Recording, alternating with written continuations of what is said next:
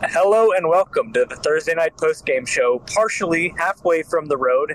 My name is Brady, and I'm joined by David back home in Chicago. Jordan is both here in spirit, and he's also to the left of me driving the car as we return from LSU. But because of his duties of making sure we get there safely, decided to remove his hosting duties from him for a half podcast. As we look back at the 56-14 Georgia State loss to LSU football field in a 1-1 weekend on the basketball court for the men's basketball team of Georgia State against NIU and Little Rock.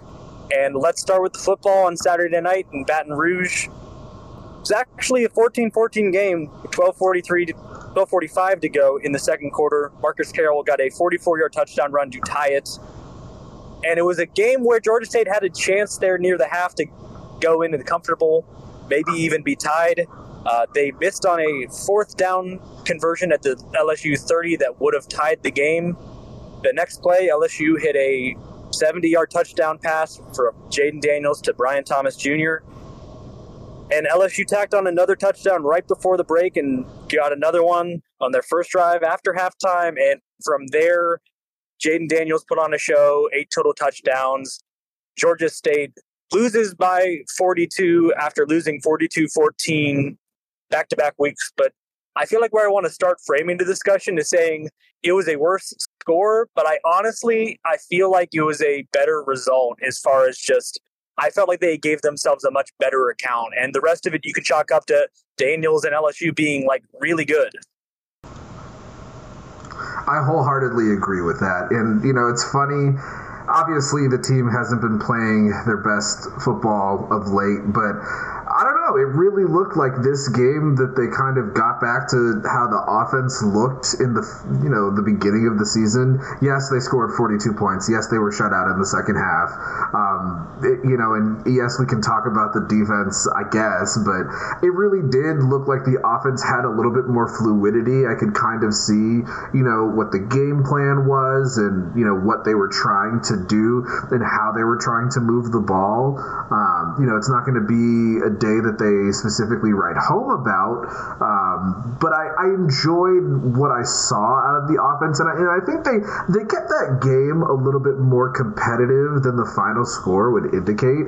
Anytime you see, okay, they went down and, LSU had 35 points at halftime and Georgia State only had 14, but I really think, some of that was just the sequencing of the game caused it to be kind of what the score ended up being. And also just like we talked about, in the midweek, Jaden Daniels, this is what he's been doing all year. And this is what, this is how he and LSU has been as an offense this year. So it wasn't really a surprise that, they got to the bloody numbers that they ended up getting to. Yeah, I think the question that I had and we had was, like, how much do they care about him staying in and getting a bunch of stats? And the answer was a lot, because he stayed in till I think, 3 minutes left the fourth quarter is when their backups went in on offense for the first time.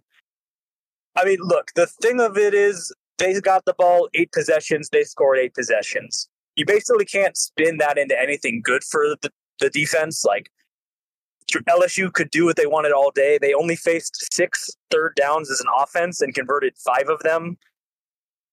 The other part of it is that continues a streak of, excluding the kneel down drive in Florida last week, 13 straight drives as an offense they've scored a touchdown.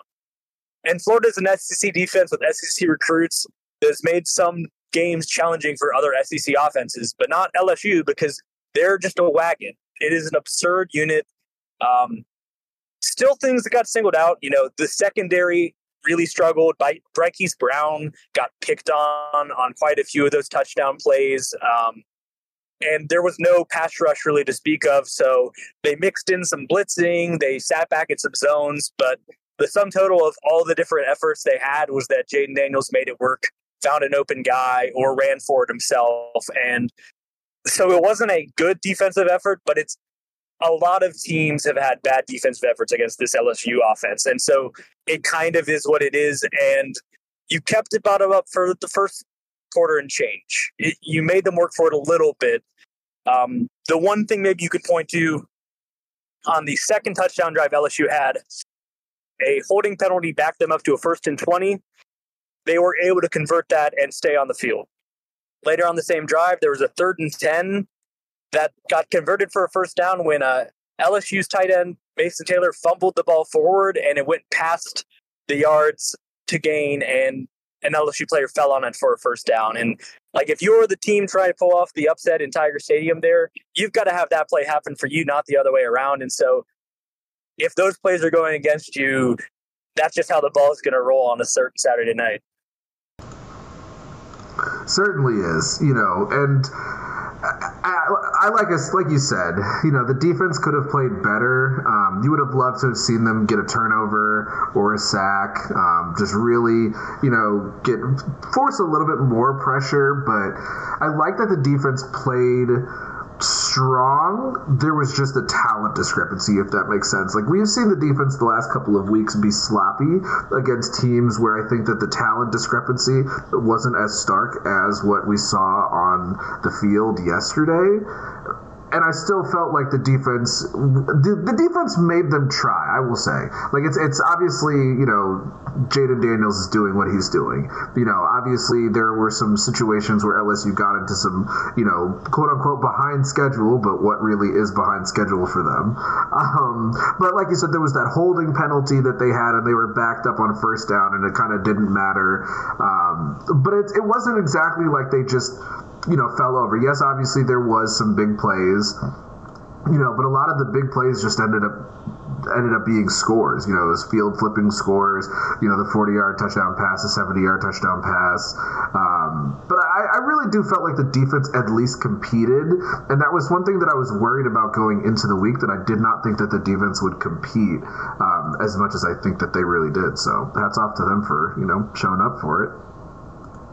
Yeah, and I think that there's real positives from the first quarter and a half from the offense, but just as a whole game picture from the offense, they held the ball for 35-21. They went on a 6:40 drive in the third quarter after LSU's first touchdown in the second half that didn't result in any points, but took almost half of the quarter off of the clock. And honestly, the way LSU's offense has been working, that might have saved 14 points from being scored in that amount of time. And Coach Elliott even mentioned after the game that, like, at a certain point, because of the game situation, there were some situations in the game they might have, in normal circumstances, dialed up a shot play. And they had some of those earlier in the game on that opening drive. They had success finding Kadarius Thompson on a free play on one of them. But that they internally were like, we've got to kill clock here. We cannot leave the defense out there so much more. And so it is something Brian Kelly also talked about in his post game, is a good game plan that Georgia State had and executed, that they had to control time of possession or this was going to get ugly. And I referred to it in the midweek last week. They gave up 72. Grambling gave up 72 to LSU. Army gave up 62 to LSU. 56 doesn't seem like a whole lot less, but I think being able to stay on the field offensively is a big part in at least holding them under 60.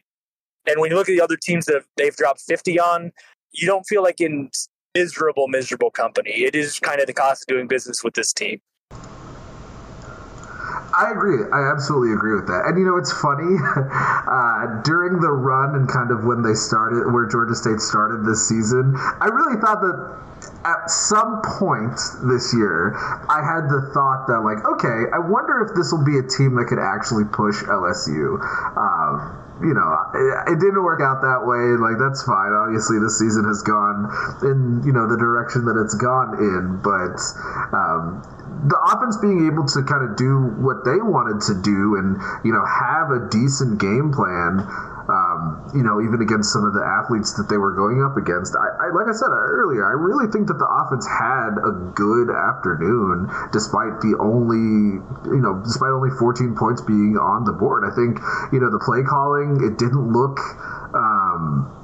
like they were in between play calls like it has the last couple of weeks. It didn't look like the guys on the field were confused when the calls came in. I thought that they ran much better this week against, LSU than they did against James Madison and App State.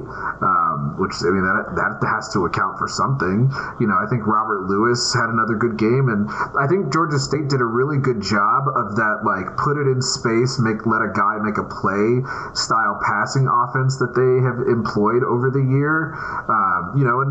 Like, there were some plays where LSU could not tackle Marcus Carroll or Robert Lewis once they got into space.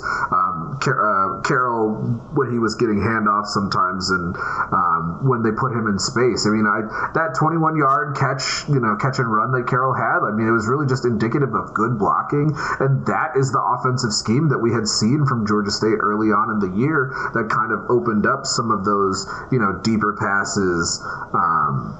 You were on it earlier, before the game that Ja'Kias Cradle was back. But I mean, man, it was so nice to have him back. Just to have another option. And I can't remember when he went down specifically, but it really did seem like when he went down initially, the receiving corps suffered in a way that the last few weeks they had not been able to really be effective as a unit until, this week. Yeah, I honestly was not 100% sure. I saw him on the video of the team boarding the plane, and it felt interesting to me because I don't know why he would have been traveling. Not to mention, he did not appear to be wearing any kind of boot, which he had been because he had surgery. And so it definitely made me immediately go, okay, when I get there on Saturday and the team's on the field, let me look. And sure enough, he was with the team, with the receivers, running in the end zone, and I said, all right, but let's see where he ends up playing, like if he gets in late in the game. And he was there on the first drive, and I thought it was important for the offense he was there on the first drive. He drew a DPI in the end zone. A couple plays later, Tyleik Williams gets the touchdown, 6 yards out. Georgia State takes a 7-0 lead. He is just a guy you have to account for. And I don't know that it's the reason things got stagnant, because the passing offense and the offense in general had still been good for a couple of games without him after the Coastal game, before this kind of rut that they've been on. But I think he does add a dimension and just another person that, if you're worried about Tyleik Williams and you're worried about Robert Lewis and you've got Ja'Kias Cradle in single coverage, him and Darren have been doing deep shots for touchdowns for the last 2.5 seasons. So Darren, after the game, was very obviously happy to have him back in the fold as another receiving option, praised him as a good player. Coach Elliott similarly said that they had expected him back at some point, but this week he had said to them early in the week that he was feeling good, and so they worked him in as much as they could this week, and then he was sure to say he's going to be a big part of the game plan for the final game and then the bowl game. And I think the thing about the passing game, you just needed to see it look more like most of the year. I don't think that you were expecting this game to be like the Charlotte game where Darren goes absolutely crazy. The stats don't go wild. Darren was 23 of 29, which I think is good. The completion percentage being so high, I think, is an excellent return to form for him. Only 179 yards for him, but it just felt more like the offense we've seen. It felt like the passing game, setting up the run game a little bit. There was a lot of more of a pass lean, and it felt like what we had seen the beginning part of the year, where they were really just taking the look they were getting from the defense. And I don't know if the last couple of weeks, if it was an execution problem or if they started trying to get, maybe a smart and for the defense they were facing and getting a little too analytical about it. But this week it felt like we were watching the offense that we have been accustomed to seeing. And it was no surprise to me then that they put together one of their better opening drives of the season, got on the board, and then later in the first half, pass, and you got Marcus Carroll free on a 44-yard touchdown run. After that, pretty mixed bag, except for, like I mentioned earlier, keeping the ball and going on some drives that went nowhere, but worked some clock doing it. And then a little bit of reserve play down the stretch. Makili Colacerdo led a drive down into the red zone, turnover on downs at the 13, so no little bonus points to steal there. But I guess the way I would talk about it is Georgia State closed this game, or entered this game. When first kick happened, they were 32.5-point underdogs, and they lost by 42. They were favored against App State and lost by 28. And they were, I want to say something like 5 or 6 point underdogs against James Madison and, again, lost by 28. So as far as expectations go, I'll make the point again that this was exceedingly better against expectations than any of the last couple of games has gone. And that is still something you can take forward. And I think the offense felt like they found their groove again. And you can take that forward for your final game of the regular season and into the bowl game as well, because they're going to need them to look more like that if they want any chance of winning either of the remaining games. I agree, and I mean, look, there's still something to play for, It might not be a trip to Troy or, a trip to the Sun Belt Championship game or anything like that, but there's still plenty to play for. It's no small feat to tie a school wins record. And, I mean, this is a team that won 4 games last year. They won 6 this year. They want to go back to a bowl game. That is, I wouldn't quite say that bowl games are the standard for Georgia State, but this is a program that has become accustomed to going to bowl games at the very least, so there's still plenty to play for. They're definitely going to try to get that 7th win, upcoming this week against Old Dominion, and then, let the selection committee, seal their fate for who their bowl opponent is. And another note from this game, or I guess a couple of notes of the same Marcus Carroll flavor, he got the milestones. 13 rushing touchdowns in 2023 now is a single-season record at Georgia State. He also eclipsed 2,000 career rushing yards in this game. Darren Granger, for his matter of fact, is 5 yards off of 2,000 career rushing yards. He got 32, so if he got the same performance again next week, he'd break it next week. And Marcus is also 186 yards off Greg's career record, 2265 rushing yards, and he needs just 161 to break Trey Barnett's single-season rushing yard record, 1,453 that he set in 2019. And so if he gets the amount of yards that he got this week, he breaks the Trey Barnett record in the final 2 games. It needs a little bit more of an average to get to the Tucker's record, but certainly doable. And I mean, it feel like a fitting situation where he waits his time, becomes a lead back, gets almost all of the carries, and becomes the season's record holder in yards and touchdowns. It's been a fun year for 23, and glad that he got a big moment on the SEC stage like that. Touchdown run to silence the crowd, at least for a moment. Gonna move on to basketball now. Maybe slightly less to say on each of the games. We certainly did our best in the car on both ways to watch and follow along. Got a pretty good idea of what went on, but maybe my more extended thoughts bleeding into the coverage of next week's games as we but Georgia State loses on Friday to Northern Illinois 70-64, shot 30% as a team, and that's just not going to get it done. Just for the first time this year, you didn't have enough points and enough shots made to stick around and win a game. But they turned around on Sunday. They got the win over Little Rock, 88-77. Tenari Lane, career high, 23 points, 6 made 3-pointers. So the shades of Corey Allen that come with him wearing the number 11 jersey continued to be there. Shot better, shot 46.7% as a team.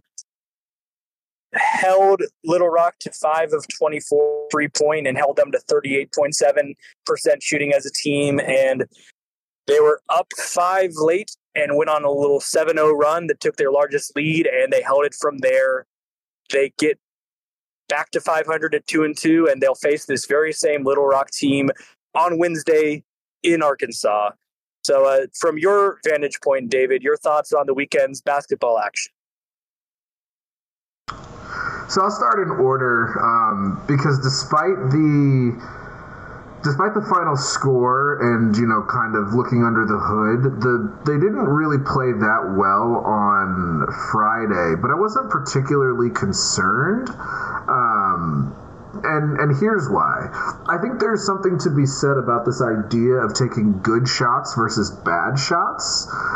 And when you've seen a team take a lot of good shots and then they all of a sudden start taking a lot of bad shots, either, in a specific game or over the course of a game, you tend to kind of gravitate back towards taking good shots. At least that is how, the averages work. The better you are as a team, the more likely you are to be taking good shots. On Friday, Georgia State didn't take a ton of good shots. The 3-point shooting, it really did look like they were just chucking balls at the hoop. And I mean, the 4 for 18 kind of spoke for itself. That's definitely the worst 3-point shooting percentage they've had this year. The game flow kind of showed that. I don't think it's not like, NIU did well. They actually shot worse than Georgia State from beyond the arc. They were 4 for 20. But the thing that kept NIU in the game and kind of the difference maker, since they both made 14 free throws, was just they hit 3 more shots. They hit 3 more 2-pointers. They took less of them, but the shots that they were getting, they were kind of capable of running the offense that they wanted to run, and the score wasn't necessarily anything to write home about, but that ended up being the ball game right there. And that's kind of how Georgia State played in the first half of the Little Rock game. I think that they were able to take better shots, but there were also moments of time where outside of Tenari Lane, they weren't taking good looks, either from behind the arc or, from the floor. And that was what impressed me so much about the second half, was because despite Little Rock actually giving them some, I don't want to say trouble, but Little Rock being able to kind of calm down and settle into an offensive game flow in the second half, Georgia State just started taking better shots, and they were getting guys open and started making them. And, that really ended up being the difference in the ball game. Tenari Lane only hit 2 of his 6 threes in the second half, but he was the only one who was capable of getting into the actual flow of the offense in the first half. And that was a half where they still scored 40 points. I don't want to say that they did poorly in that half, because I think they did well. It's just a lot of what they excelled at was kind of getting second chance points and, getting offensive rebounds. And that was what really allowed them to score. I mean, their first half points in the paint, they scored 14 of their, 40 points in the paint in the first half. And obviously that matters. Like, I think they kind of took what Little Rock was giving them defensively, and, this was a game where the bigs for Georgia State, they didn't necessarily light up the stat box, but I mean, I thought they played well. I thought Leslie played really well and was very close on some of those, blocks that could have gone either way. Namoko he got some time mostly in the second half. I still thought he did well. He ended up with only 3 rebounds, and, this was a better rebounding effort from Georgia State. They split 37-37 versus the NIU game. They actually also split that one too, but it really felt like NIU was killing them on the boards, but it was mostly the defensive boards. But yeah, I just think, when Georgia State is getting open looks at the basket, when they are, running an active offense and, guys are communicating, it really does look like the offense that we have seen in years past, not last year. The good offenses that we've seen in years past. When Georgia State kind of goes through their slumps, the fascinating thing to watch is it's not that they're in a slump because they're, kind of being a stagnant offense. They're in a slump because they start taking their forced offense is forced shots. And so that's definitely something that they're not going to be able to get away with against some of the larger teams, from a size perspective. They'll need to continue to either out-rebound teams to kind of work through that or, minimize the amount of bad looks that they take. But, I mean, all in all, I really don't think it was a bad weekend of basketball at the Convocation Center. Yeah, I'm going to suggest a couple of things they should work on that are going to sound really obvious, which is they need to maximize the things that they're good at, and they need to find better solutions to their problems. And I'll put specifics on that to make it sound less like I'm cribbing someone else's homework. They need to find ways to be more effective with how much they're pushing the tempo. Like, they have a size disadvantage most times. They just, especially as long as DK is not made his season debut yet. He's out of a boot, which is helpful news. They are going to have to find a way to make it matter from a speed and just a game cohesion perspective that they have a bunch of guards on the court. And that's when they're getting transition opportunities. The transition offense at times has been a little bit indecisive, maybe forcing it when there's not a lane there to drive into and forcing a bad shot, playing for contact. I think a few too many of those early in the season have gone missing. And that's for an offense that's managed to put up some pretty hefty numbers. So if they could just add on a few more possessions and transition on top of that, it would help them. And the size is a thing they got to work on a solution for, because I think the book is starting to get out that you're seeing teams just crash the offensive glass against them. And you're having teams who have bigs, like they are prioritizing just finding a spot, making sure they don't get boxed out, and just getting at least a hand on the basketball and keeping it alive for someone else to get. And the numbers themselves aren't that bad. I don't know that they've been out rebounded by more than they've been pretty level in all of the games. And I think they've even edged it out against Belmont, maybe. It was close against Western Michigan, I believe, as well. But you're right that it's felt differently because there's just been moments where the other team has just been able to stack rebounds together. And you saw that in both of these games this weekend. And getting the second chance points, or whether there's points involved or whether it's just like a Georgia State player fouls someone when they're going for that offensive rebound and they get the possession anyway. Doesn't go down in the stat book as a rebound, but it might as well be one because you're giving them that extra possession. I don't know what the answer is. It's easy for me to say, riding down I-85, not being in the basketball room, deciding this type of stuff, but whether it's just like speaking to them, getting more of an intention of just getting a body on a guy in the paint, tipping the ball up to someone who can go grab it, whatever it is, that book is clearly out. And that's also showing out in, Northern Illinois had, I think, 11 or 12 blocks on Friday. Georgia State had 0. They clearly found a way to make their size advantage matter against Georgia State. And so when teams are going to come into the Convocation Center, or when Georgia State goes on the road, and there's a team with some effective big men, they're going to have to find a way for their guards to get to the basket without getting their shots affected, because that's going to be something that's going to stand out on film.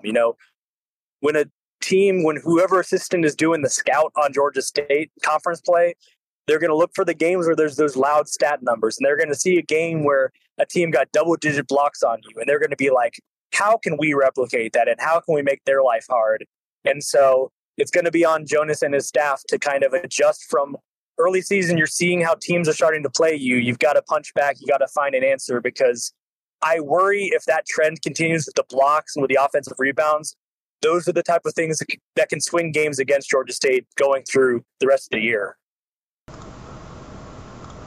It certainly can, and I like what you said about the fast break point, because it was something that kind of had a Jekyll and Hyde in the Little Rock game, because in the first half, it really felt like they kind of went too fast on the offensive fast break opportunities, and it led them to not being able to secure as many baskets as I think that they should have been able to secure, and they still scored. I mean, they scored six points off fast breaks, so, if it was 3 2s or 2 3s, then fine. It really felt like, given the amount of turnovers that Little Rock had in the game, and given the amount of steals that Georgia State was able to secure in the game, it felt like it should have been more in that regard. And even though, they'll get down the court and kind of get stopped and they'll kind of reset their offense, I still think that they did well in the half-court offense to where it didn't really matter. But it was certainly interesting to watch how in the second half that kind of flipped on its head, and I think that they were much better. They scored 16 points off fast break, and it really looked like they kind of calmed down, found their center, and was able to accelerate off of that. No pun intended, because the reality is this: if you're not an elite rebounding team, you're going to need to find ways to win on the margins, and fast breaks can certainly be an area where Georgia State can win on the margins if they're using their guards as effectively as we think that they can. And that's that's something that I worry about only because the bigs, I think the bigs have talent. They do. And, we've only seen them for 4 games, and obviously there's so much basketball left. But the rebounding thing has been weird because it's felt like the guards have at least been good at being disruptive, maybe not boxing out guys, but they've been good at being disruptive on the block and getting rebounds. And I can't tell if that's an intentional thing or if that's, just kind of the product of the size that they have. And that's why it has felt like the guards have been so much better at getting, like Ricky Bradley, he had, 4 rebounds? Tenari Lane had 3 rebounds. This is against Little Rock today. So I think it's interesting to see, and I'm curious to see how that evolves over the course of the season, because if your guards are capable of putting up elite rebounding numbers, yeah, the big man thing can kill you, but it might not actually kill you that badly. You just have to truthfully be elite at the level of defense that is required to have your guards be the primary rebounders. We saw it last year. Jonas has talked about it since he's gotten here. DeJuan's just great in that part of the game for his size. DeJuan is just an active rebounder for a point guard, and it's something that has certainly helped as this team is lacking for size and needs guys who just have that want to. And so I'm sure they're going to keep leaning on him for that. I do have to row back something that I did say in our Big Men preview, where I was kind of like, it's a good situation for DK to slide into. He's not going to get that much asked. I do think that they're going to need him when he is healthy. I do think he's going to step into a situation where if he is able to make that leap as a freshman, it will help this team greatly because quite literally, 7-footers do not grow on trees. You do not get that many guys you're going to go up against with his size in Sunbelt play. And so I'm not expecting it because you always know with freshmen, it's either going to be something they click right away and they are just going to be superstars, or it takes at least a year to find it, as we've kind of seen with Ed Namoko. But I do think I need to redo that take and say, actually, when he is ready, he might be a pretty important part of this team, however many minutes they're going to slide him in for whenever that does come. But I also wanted to, I talked about some of the things they need to work on, and I should highlight something that has been just exceptional this year, which is the assist to turnover and just the turnovers in general. If you look right now on KenPom, Georgia State is offensively in the top 20 in turnover percentage. They've turned it over on just 11.9% possessions. They're top 50 in both steal percentage is low being a good number. They're 6.3% as an offense of those possessions. And 5.6% of possessions ending in a non-steal turnover, also top 50. They had 15 turnovers against Western Michigan. In the other 3 games, they have combined for 19. Today, they had 6, while having 16 assists. Ricky Bradley had 5 assists, no turnovers. DeJuan Odom had 5 assists, 1 turnover. All these guards are taking care of the ball really well, and that is helping subside some of the things they are working through, whether it's the late game stuff, whether it's the fast break stuff, whether it's just the lulls they might be going through on occasion on offense. If they were even turning it over at a league average or Division I average clip, they might not have won the 2 games they have won. They're taking control of the ball and making it work.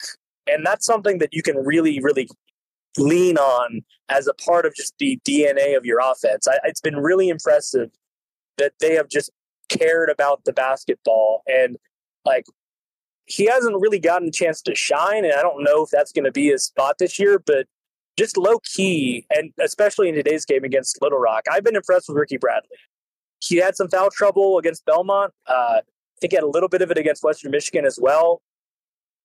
But when he's been on the court enough time, I think he's been handling himself well for a guy who's still just in the second year of college. Certainly interesting to see how he grows over this year and over the future, because so long as he stays here, it feels like he's going to be kind of an important focal point of running the offense for the next couple of years for Jonas. So we'll have more thoughts in the midweek. We'll also actually dive into the trip itself. I'll when Jordan is free and able to be at a microphone, felt like the best time to do that side of things. But fun trip to Baton Rouge despite the loss. We'll leave the basketball talk, I think, until after the Little Rock game. They also play at Charlotte this Saturday, and so a couple of road games, 3 in a row to talk about. They go to Kennesaw after that. So we'll dive into that in future. We'll talk about ODU game in the midweek, and we'll look at the rest of the Sun Belt, which it was a pretty interesting week. ODU involved in that interest. And so see you back on the midweek later this week. Thank you for listening. Thank you for bearing with cell phone on the road audio. And thank you for listening as always.